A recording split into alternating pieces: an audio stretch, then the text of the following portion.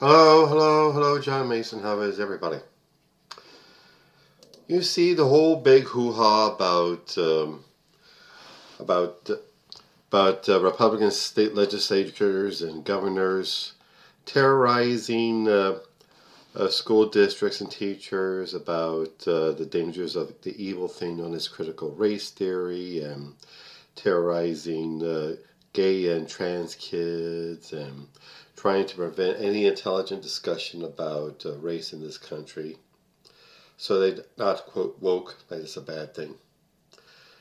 And we have hordes of adults, so-called, passing themselves off as parents of school kids, terrorizing county health officials and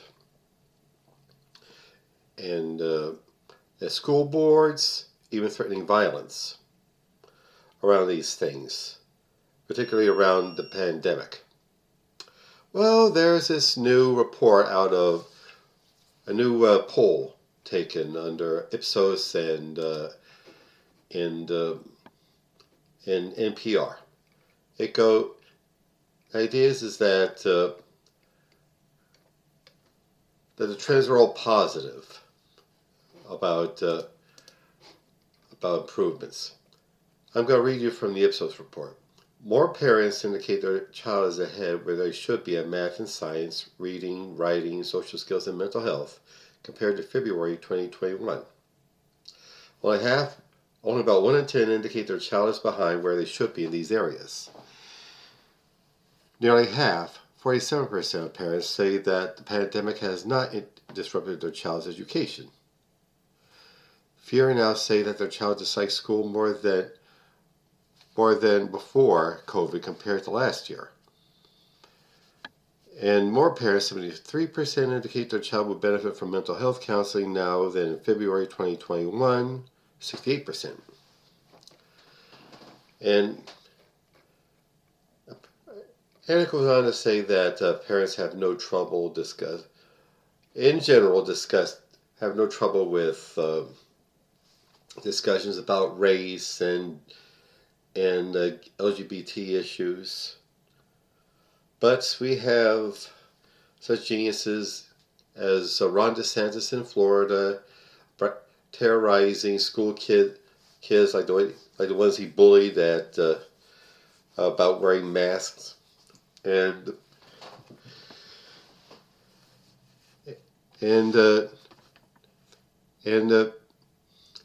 in Texas, threatening the parents of kids who going for transgender surgery.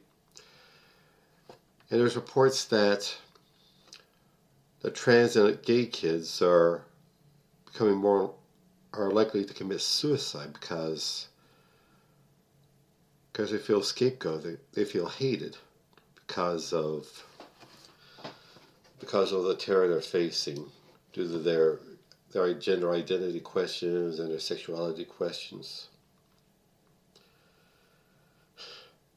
And all this for what? To try and appease a raving lunatic minority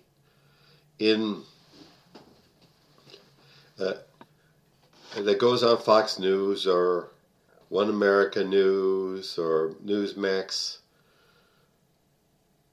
to try to appease that one lunatic minority, which unfortunately does definitely vote, and which dominates the Republican Party and the whole apparatus. We have to mobilize against these folks. We have to let them know that we must have intelligent conversations around race, around gender identity, around sexuality,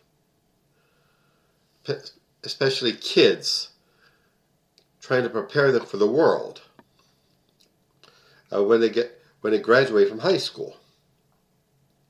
It seems to me that so many parents project themselves on their kids. Like, I don't care about gays. I don't want my kid to learn about gays. That's going to prevent the kid learning about gays or being gay.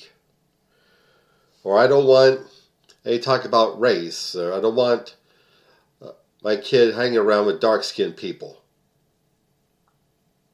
But they're not going to be in the house forever, are they?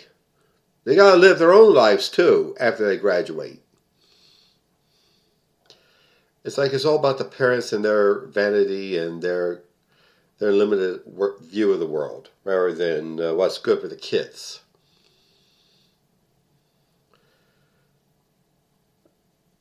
I mean, I know there's plenty of parents who want what's right for the kids. Want the kids to have a good education, be prepared for the outside world. But so many kids, and Lord knows I had a pair like that, who just think the kid's going to be a kid forever, stay in the house forever, just be a projection of themselves.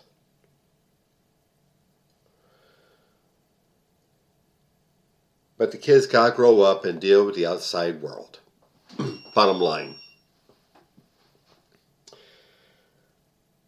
So we have to mobilize ourselves politically, educate ourselves about the issues, and get out and vote. In May 17th is going to be the Pennsylvania primary election day, and I again will be running for committee person in my ward in Philadelphia. I'm taking part in the system, and I encourage all of you to do the same. See, that's what these far-right activists, even downright neo-Nazi activists, are doing. Getting involved in the political system at the most grassroots level, like county row offices, or township supervisor, or city councils, or state legislature. Decision-making begins there, at the most basic level. Our enemies know that, and so must we. So, let's not be intimidated by these bullies and thugs. Let's dare to continue to advocate for intelligent discussion about race and deal seriously with the history of this country, the racism in this country. Like currently I'm reading 2 fine books on the Reconstruction period. Reconstruction, America's Unfinished Revolution by Eric Foner, and Black Reconstruction by the great African-American scholar W.E.B. Du Bois. They tell the real story about the Reconstruction period, where black people just out of slavery are struggling to be absorbed into the political and social system of America.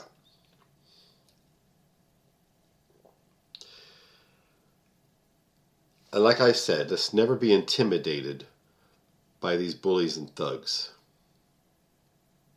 Let's dare to learn, dare to teach, dare to organize, and dare to vote.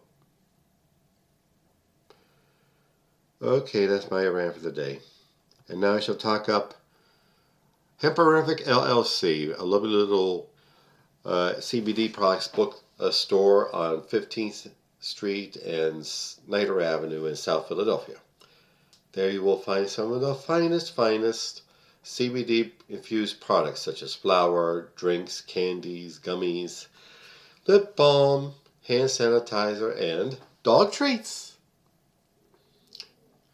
Dog treats. Keep your little buddy very happy. Please look them up. HemperificLLC.com.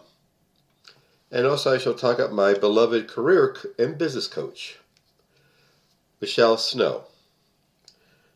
Michelle is just like any other coach. She'll encourage you as you develop your professional career or your small business. Let you know what you're doing right, where you need work, and help you network with other small entrepreneurs and professionals. Please look her up. GrowWithSnow.com. Okay, our work is cut out for us, and we can handle it. We faced oppressors and tyrants before, we beat them.